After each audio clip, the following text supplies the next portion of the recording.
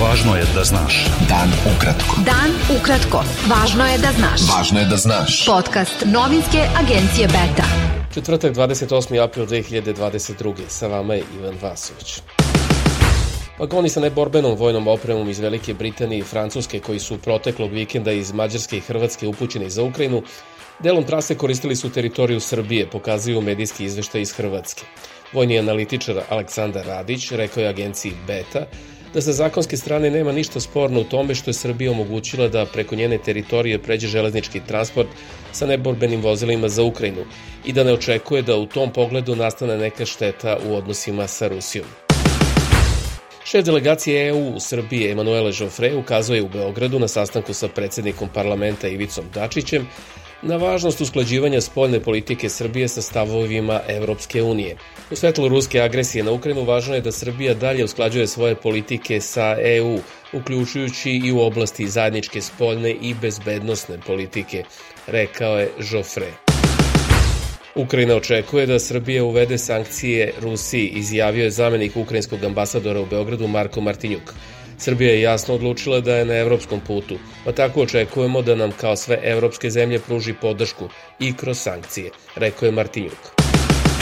Predsjednik Srbije Aleksandar Vučić izjavio je u Beogradu da će konsultacije o novoj vladi početi u drugoj polovini maja ili početkom juna.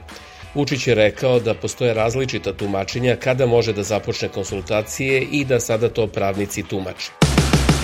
Predstavnici kompanije Stellantis i vlade Srbije potpisali su u Beogradu ugovor o finansiranju proizvodnje električnih automobila u fabrici u Kragujevcu. Predsjednik Srbije Aleksandar Vučić rekao je posle potpisivanja ugovora da time počinje nova era u investicijama u Srbiji. On je kazao da će priprema proizvodnje novog modela automobila trajati do kraja 2023. a da bi proizvodnja u Kragujevcu počela u trećem kvartalu 2024. Profesor fakulteta FEF-a u Beogradu Goran Radosaljević rekao je da je dobra ideja da se u kragujevačkoj fabrici automobila Fiat Chrysler proizvodi električni automobil, ali da je pitanje da li će to biti realizovano i koliko će to koštati. Stanovnici sela Lukovac i ekološki aktivisti blokirali su put Valjevo-Lajkovac u znak protesta zbog aktivnosti kompanije Eurolitijum, koja u tom delu Srbije vrši iskopavanje u potrazi za litijumom. Jedan od lidera ekološkog ustanka Aleksandar Jovanović Ćuta najavio je blokadu mosta Gazele u Beogradu ako kompanija Eurolitijum nastavi sa trovanjem zemlje na području Lukavca. Kanadska kompanija Eurolitijum Balkan saopštila je potom da je usled protesta građana i ekoloških aktivista u selu Lukovac kod Valjeva u četvrtak obustavila geološka istraživanja litijuma na tom području. Princ Srbije i Jugoslavije, Petar Karađorđević, saopštio je da je abdicirao i svoja potencijalna prava preneo na brata kraljevića Filipa.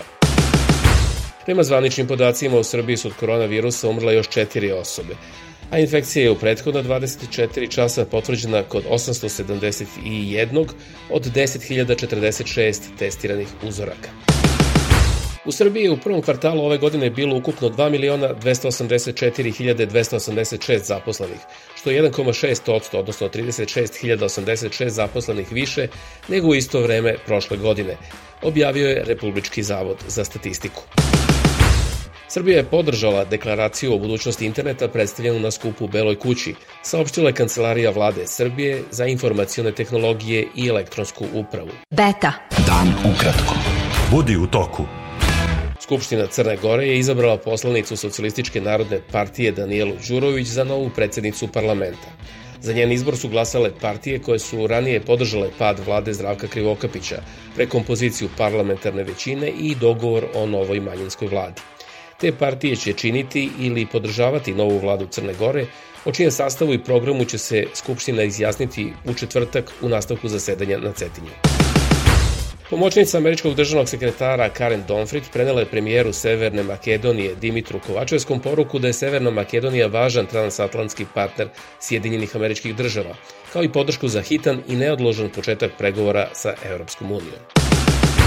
Isporuke oružja Ukrajini ugrožavaju evropsku bezbednost, saopštio je Kremlj posle novog poziva šefice britanske diplomatije Liz Truss da Kijevu budu isporučeni dodatni avioni i teško oružje. Generalštab ukrajinske vojske saopštio je da ruske snage pojačavaju ofanzivu, posebno u regionu Harkova i Donjecka na istoku Ukrajine. Analiza satelitske fotografije Mariupolja pokazala je da je Rusija pojačala napade na čeličanu Azovstal. Rusija je tokom 2 meseca rata u Ukrajini od izvoza fosilnih goriva zaradila 62 milijarde evra, a najveći pojedinačni kupac bila je Nemačka, pokazuju podaci Centra za istraživanje energije i čistog vazduha. Evropska unija je uvezla 71% nafte, gasa i uglja koje je Rusija izvezla od početka rata u Ukrajini u vrednosti od oko 44 milijarde evra. Nemačka, Italija i Kina su bili najveći pojedinačni uvoznici, a posle njih Holandija, Turska i Francuska. Generalni sekretar NATO-a Jens Stoltenberg izjavio je da su Finska i Švedska dobrodošle ukoliko odluče da se pridruže vojnoj alijansi 30 država i da bi mogle da postanu članice prilično brzo. Stoltenbergova izjava dolazi u vreme kada raste javna podrška u Finskoj i Švedskoj za pridruživanjem kao odgovor na ruski rat u Ukrajini. Nekadašnji reprezentativac Jugoslavije i košarkaš Partizana Zoran Sretenović umro je u četvrtak u 58. godini od posledica srčanog udara. Sretenović je bio dvostruki šampion Evrope sa Jugoslavijom i trostruki uzastopni šampion Evrope sa Jugoplastikom. Bio je to pregled vesti za četvrtak 28. april. Sa vama je bio Ivan Vasović. Pratite nas i sutra. Prijatno. Pratite nas na portalu beta.rs I društvenim mrežama. Važno je da znaš. Dan ukratko. Podcast novinske agencije Beta.